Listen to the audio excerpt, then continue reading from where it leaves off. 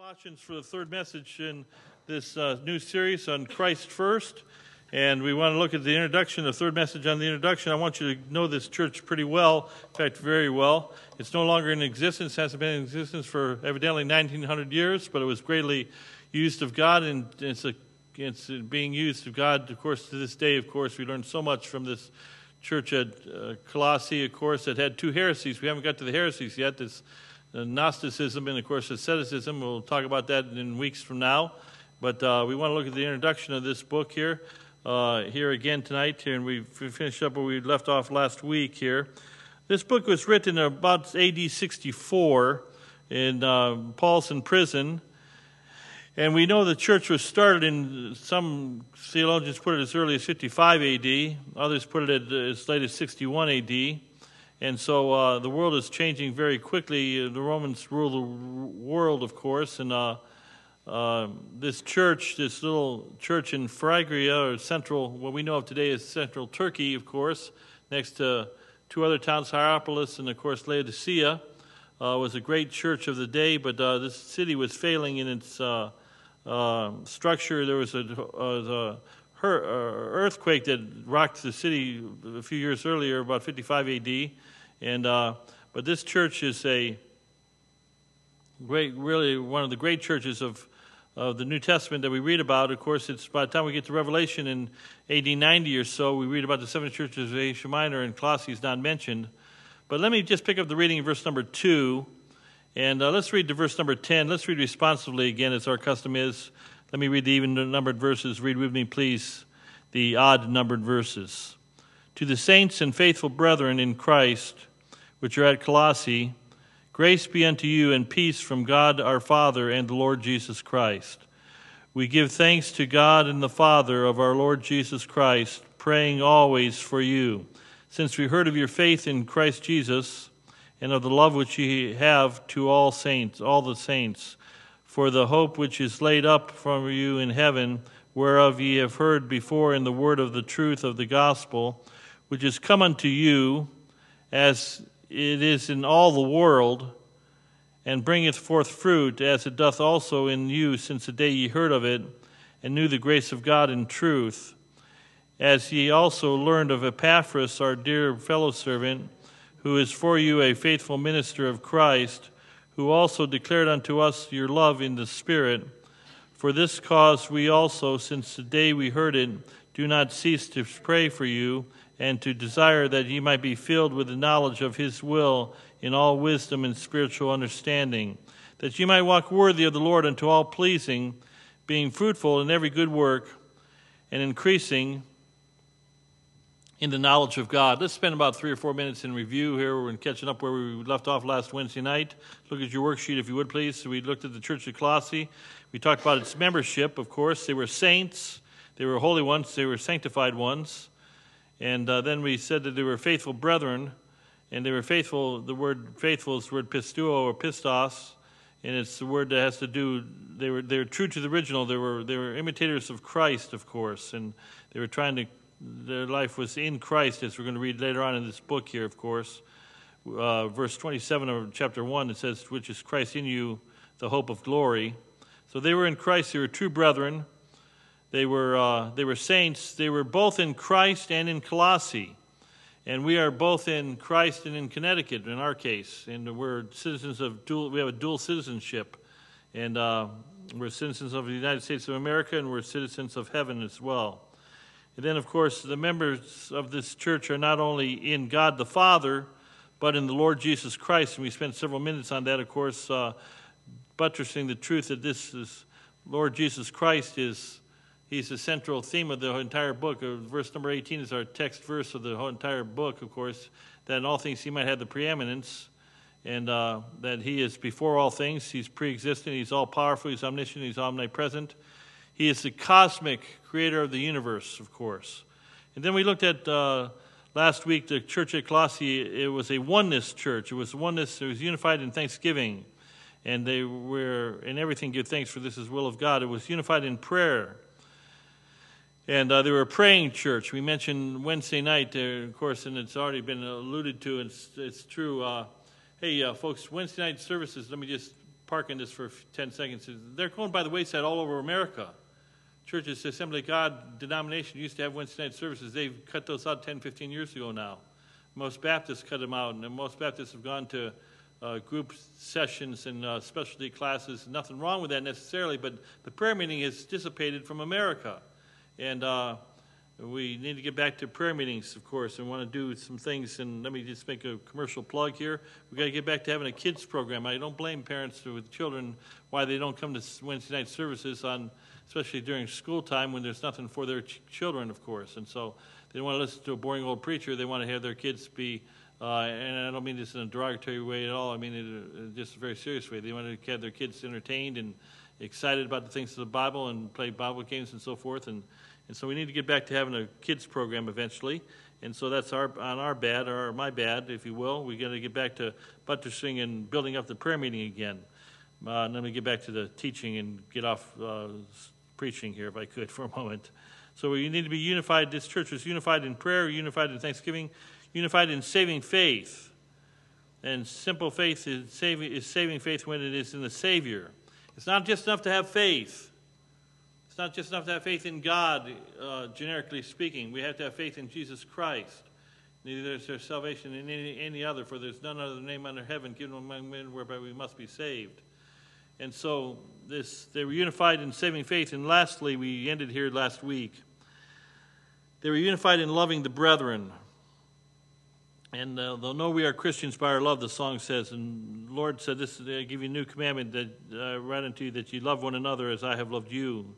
In John's Gospel, we read these verses. And so let's pick up in verse number 5. And let me give you Roman numeral number 3 now. The church at Colossae was not only Roman numeral 2, a oneness church, but it was an outreach church. It was an outreach church. Verse 5. For the hope which is laid up for you in heaven. Now, what is the hope that we have in heaven? Who's our blessed hope? Help me out. Jesus Christ, he's our blessed hope. It's not a hope that we hope so, but it's a know-so hope. It's, I know whom I have believed in. I'm persuaded that he's able to keep that which I've committed unto him against that day. But turn in your Bibles a few pages away to the T books, to the book of Titus, and look at the blessed hope that we have. And I don't want to spend too long on this, but I want to certainly comment on it. Titus chapter 2, and look at verse number 13.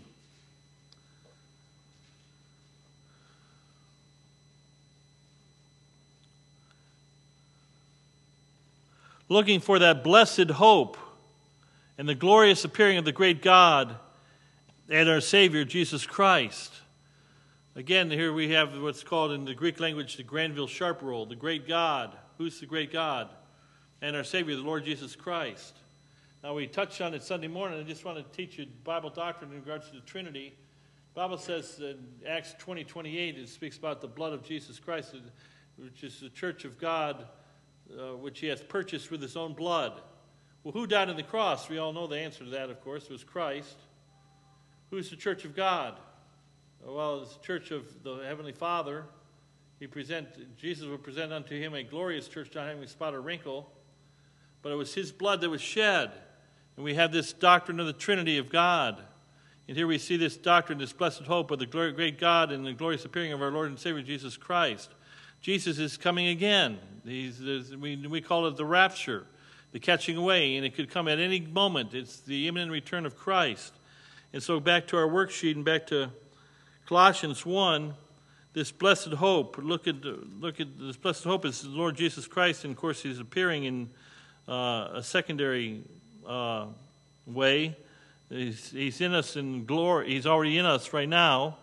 In Colossians 1:27, notice what it says, chapter 1, verse 27. To whom God would make known what is the mystery or the riches of the glory of this mystery among the Gentiles, which is Christ in you, the hope of glory. And so this outreach church, it starts with a people that have Christ in them. We are the hope of this world. There's the only hope that this world has is, and people like you and I have Christ in us. He's the hope of glory. And we're looking for that blessed hope when we see him, and we see him face to face. And so we see this we are to preach the blessed hope, and we are to preach the truth that he's coming again. And it seems to me, and maybe it's just me, but it seems to me, and I'll move forward, but we're not having as much preaching in the last year or two or three on the second coming of Christ that we used to have just a few years ago. It seems like we go through cycles, and we're talking about the second coming of Christ. It seems like we're out of it right now, like, oh, Christ is not coming back anytime soon. Well, he was coming back real soon a few years ago. He's not coming back real soon now. He's coming back sooner than his coming is sooner than ever before. And so the blessed hope of the glorious appearing of the great God and our Savior Jesus Christ. So an outreach church is preaching that Jesus is coming again. They're preaching the blessed hope. But then verse 5, back to our text now. Whereof ye have heard before in the word of the truth of the gospel. And so this outreach church, they proclaim the blessed hope of Jesus Christ, that he's coming again, that he's Christ in us, the hope of glory. But then they also they were preaching the truth of the good news. The good news, the word good news, of course, the word gospel is the word evangelion. The Evangelical Baptist Church takes their word from the word evangelical is the evangel is again the root word in the English transliteration of the word evangelion or evangelion, or we say evangelical, of course, and it means the good news. What's the truth of the good news? The truth of the good news is that Christ died for our sins, that he was buried, and he rose again the third day. That's good news, and we have the truth of the gospel. Jesus said in John 14:6, Thomas asked the question, Lord, we know not whither thou goest, so how can we know the way? And Jesus said unto him, can you help me out? I am the what? The way, the truth, and the life. No man cometh unto the Father but by me. Jesus said, ye must be born again. Jesus is the truth of the gospel. See, there's power in the gospel. Romans 1:16, for I am not ashamed of the gospel of Christ, for it is the power of God unto salvation to everyone that believeth, to the Jew first and also to the Greek. For therein is the righteousness of God revealed, from faith to faith, as it is written, the just shall live by faith. And so we need to preach the truth of the said gospel of the Lord Jesus Christ. This popped in my head, let me say it here. Our Constitution state on our license plate goes back and it identifies the fact that Connecticut had the first Constitution in the United States of America, the precursor for our Constitution of our United States Constitution. And we, the inhabitants of Hartford, Wethersfield, and Windsor, do hereby cohabit, and I can't quote it, I should have that memorized, but it says, we stand by the said truth of the gospel. They must have read Colossians 1, verse number 5, the said truth of the gospel. And the gospel is said truth. The gospel is finished truth. And there is no truth outside the gospel.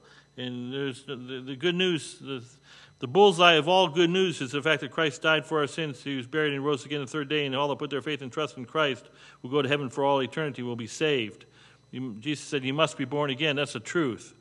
And so this church preached the truth, not a generic, not a washed out, or just a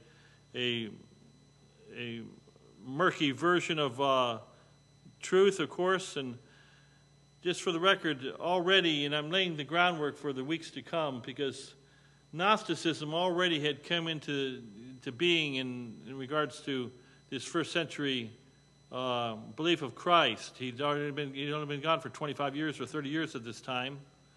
And they said, well, he wasn't fully man, because God couldn't, that man, materialism is evil. And he couldn't be fully God because God can't dwell in a body.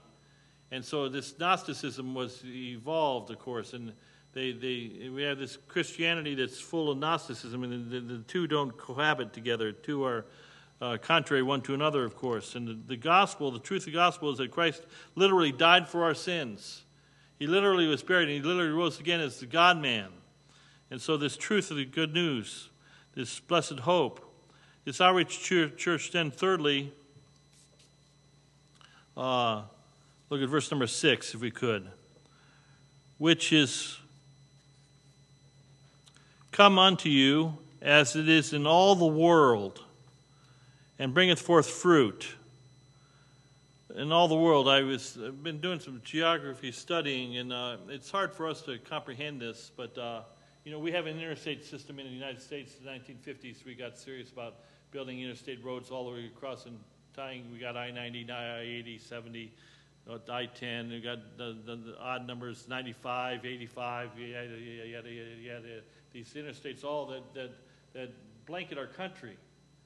The Romans, they had the gold marker at the Colosseum in Rome.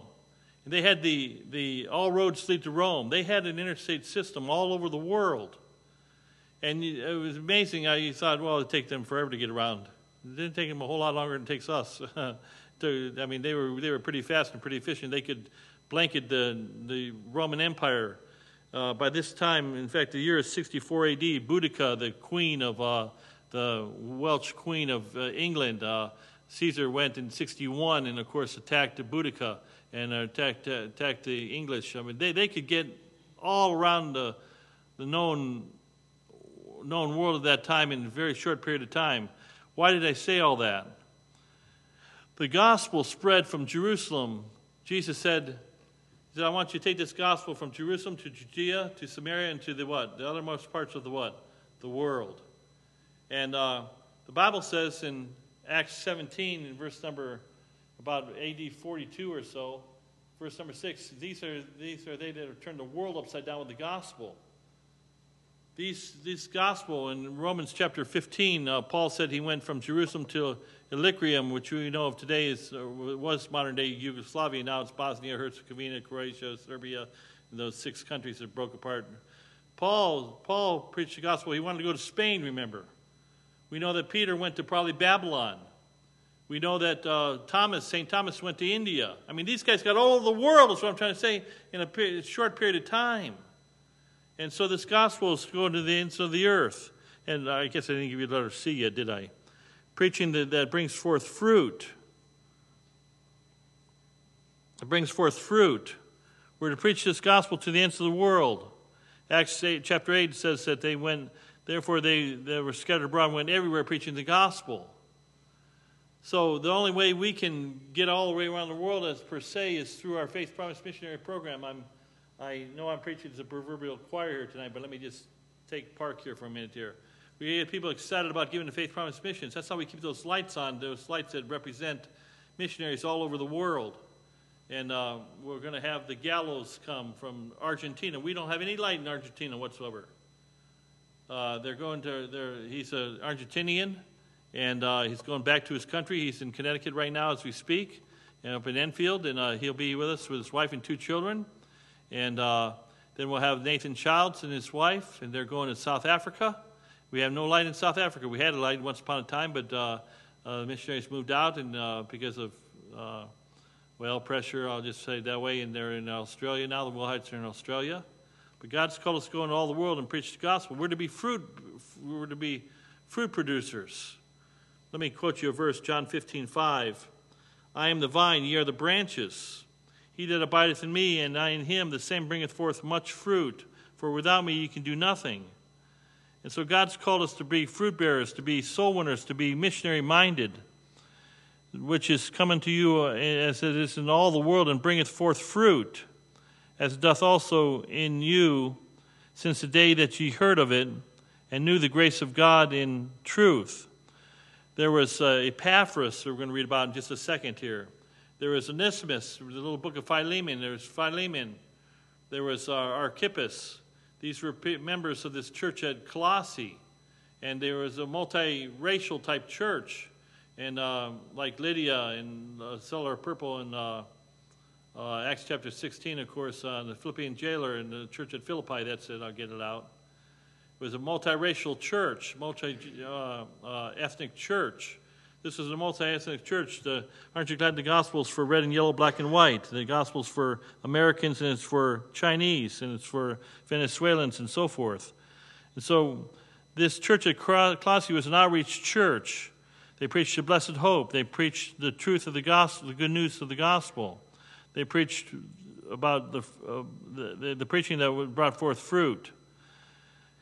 And sadly, I already alluded to it once, but we'll move forward to this comment and move forward to the last point here, if we could, tonight. But we get to Revelation chapter 2 and 3, and we read about the 7 churches of Asia Minor. Colossae is not there. Now, we don't really know why Colossae was not there. They did have an earthquake. The city, I mentioned Winstead, Connecticut last week as I look at Brother Jim. Of course, he was in the flood of 1955. That was a few years ago now. Huh? And he's just a boy at that time. But it changed Winstead. It changed New Hartford. And I bring that up in the context of a couple of major catastrophic events that took place to Colossae. And the city is in ruins today. There's just archaeological ruins. I guess Tim's showing the slides anyhow. But these are actual ruins of ancient Colossae. It's not there any longer. But by the end of the first century, it evidently already had gone down to just a beggar town and just a handful of people still there. But they nevertheless had an eternal effect. This just popped in my head. Let me just say it. Brenda Bennett, you know her as, that's Pastor Bennett's one and only daughter, texted me yesterday.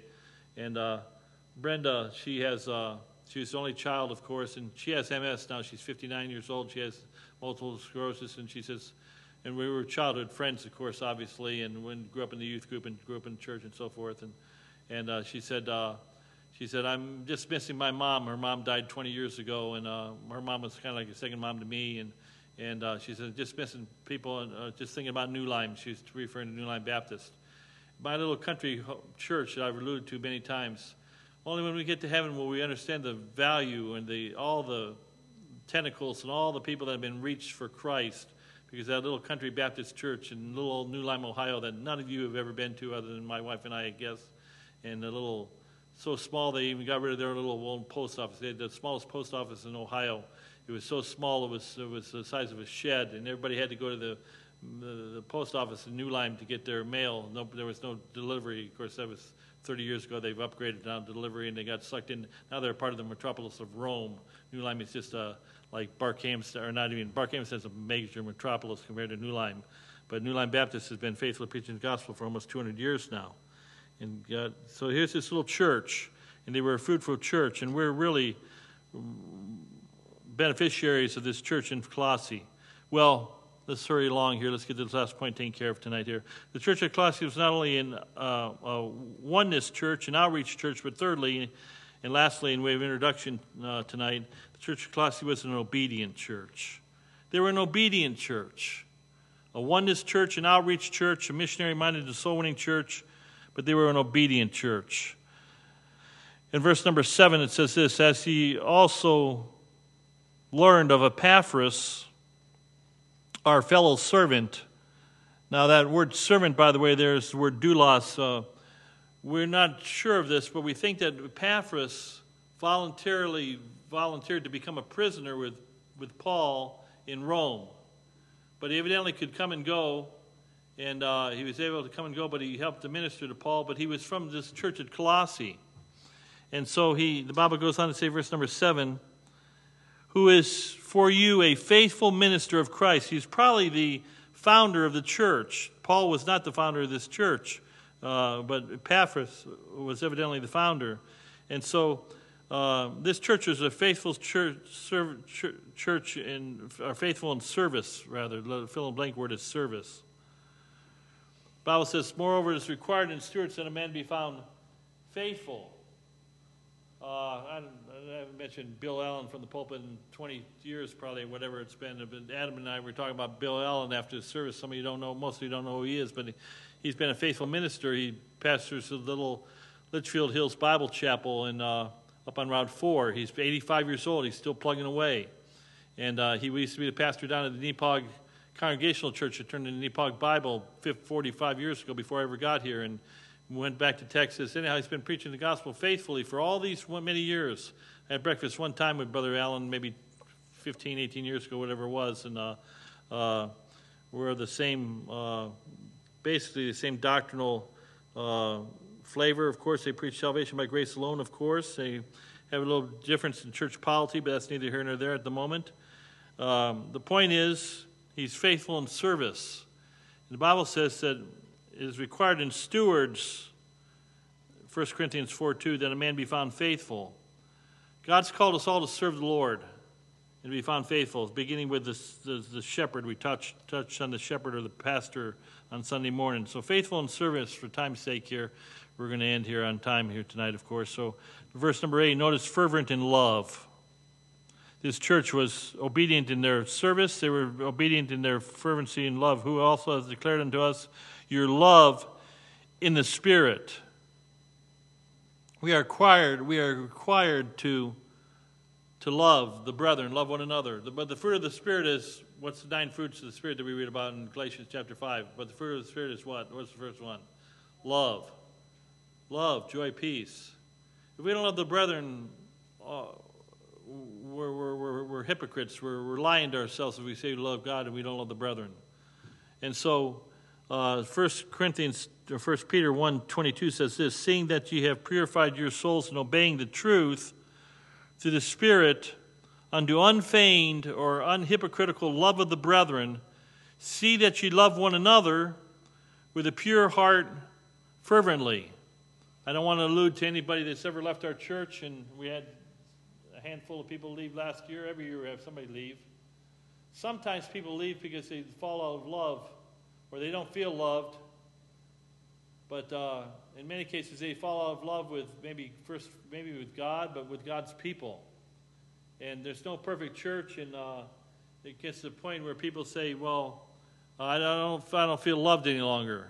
I'm thinking of somebody that I won't name tonight here, but maybe they didn't think that we loved them like I think we really did love them, and maybe we didn't exhibit it like we should have all the time, but they, in a sense, they might be accusing us of not loving or accusing me of not loving, but in reality, they're not loving. We got to love our family. We love our brethren. Unhypocritical love. Obedient. Love no matter what. We love the brethren. We're not jealous of other churches, for the record. We're not jealous of other servants of God and other pastors and other churches. That's God's called us all to do this work together and to love one another. So we're faithful in service. We're faithful in love. Then verse number 9.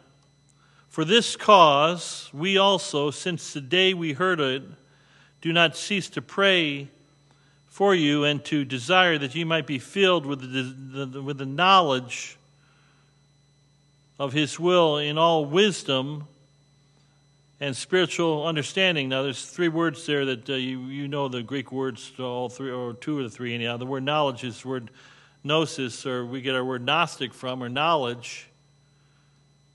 And there's knowledge of his will in all wisdom. That word wisdom is the word Sophia. Of course, the woman's name is Sophia. And a sophomore is a sophisticated fool, is a wise moron. Literally is what that means. And Jaden, are you a sophomore yet, or what are you? Freshman? 9th grade? And when you get to be a sophomore, you'll be a sophisticated fool. And that's what a sophomore stands for. But Sophia the word has to do with wisdom. And the definition in this case has to do more with information, having wisdom. So then faith cometh by hearing, Romans 10:17 says, and hearing by what? The word of God. Now, follow this train of thought. You have to hear the Word of God and know the Word of God before you can apply the Word of God. Let me say that one more time. You have to hear the Word of God. You must know the Word of God before you can apply the Word of God. My people are destroyed for lack of knowledge. There's many people that don't obey God's Word, so they have no clue what God's Word says. Many Christians like that. So wisdom, the fear of the Lord is the beginning of wisdom, Proverbs says. We need to study to show thyself approved unto God, a workman that needs not to be ashamed, rightly dividing the word of truth. We got to know the Word of God. We got to read God's Word before we can know God's Word. We've got to read it. We've got to hear the preaching of God's Word. That's the explaining of God's Word, so we can incorporate and begin to apply God's Word. How can we apply what we don't know? We can't. So he prays that this church would be filled with the knowledge of his will and all wisdom. That's, again, information, But then it doesn't end there. And spiritual understanding. Now, that word understanding is the word synosis, and it means discrimination. So, Sophia is the definition, or information. Synosis is the discrimination or discernment. In other words, after we hear God's word, then we get to know God's word, then we can apply God's word, and then we can use discrimination and discernment as we daily in the usage of God's word. For example, many illustrations could be given, and we'll maybe touch on this moving forward as we go forward, because there's so many cults and isms, wrong belief systems out there in Christianity. You ever heard somebody say to you, I'm going to pray that you can get the gift of the Spirit? You don't have to pray for the gift of the Spirit from me. I already got them. If you're a child of Christ, you already have them in you. Christ in you, the hope of glory. You already have the earnest of his Spirit. Romans chapter 8 and verse number 9 says, but ye are not in the flesh, but in the Spirit, if so be that the Spirit of God dwell in you. Now, if any man hath not the Spirit of Christ, he is none of his. Our charismatic friends, our Pentecostal friends, some of them stumble and they say, I'm going to pray that you get the Spirit. Sorry, hate to inform you, but I already got them. I got them when I was saved. I was indwelled by his Spirit, and there's the filling of the Spirit, and there's the quenching of the Spirit, and that's another story. But you see, that doesn't ring true. So not everybody that uses Bible verbiage and Bible language is rightly dividing the word of truth or knows the word of God. And so we need to be filled with wisdom, fervent in love, faithful in service, letter D, in verse number 10 here. And that ye might walk worthy of the Lord unto all pleasing, being fruitful. There it is again, verse number 6 talked about being fruitful. Being fruitful in every good work and increasing in the knowledge of God. And so the fill in the blank word is fruitful in works. Fruitful in works. And with that said, I'm going to end on time. Heavenly Father, bless, we pray, as we close out our service tonight. Lord, help us to be fruitful in works and fervent in our love one towards another, and filled with your wisdom, and Lord, faithful in our service. We pray, bless your people, dear God. Bless your church. Give us a great rest of the week this week, and we'll thank you for it, Lord. Pray all these things in Jesus' name. Amen. Let's all stand. We'll sing one verse of just one.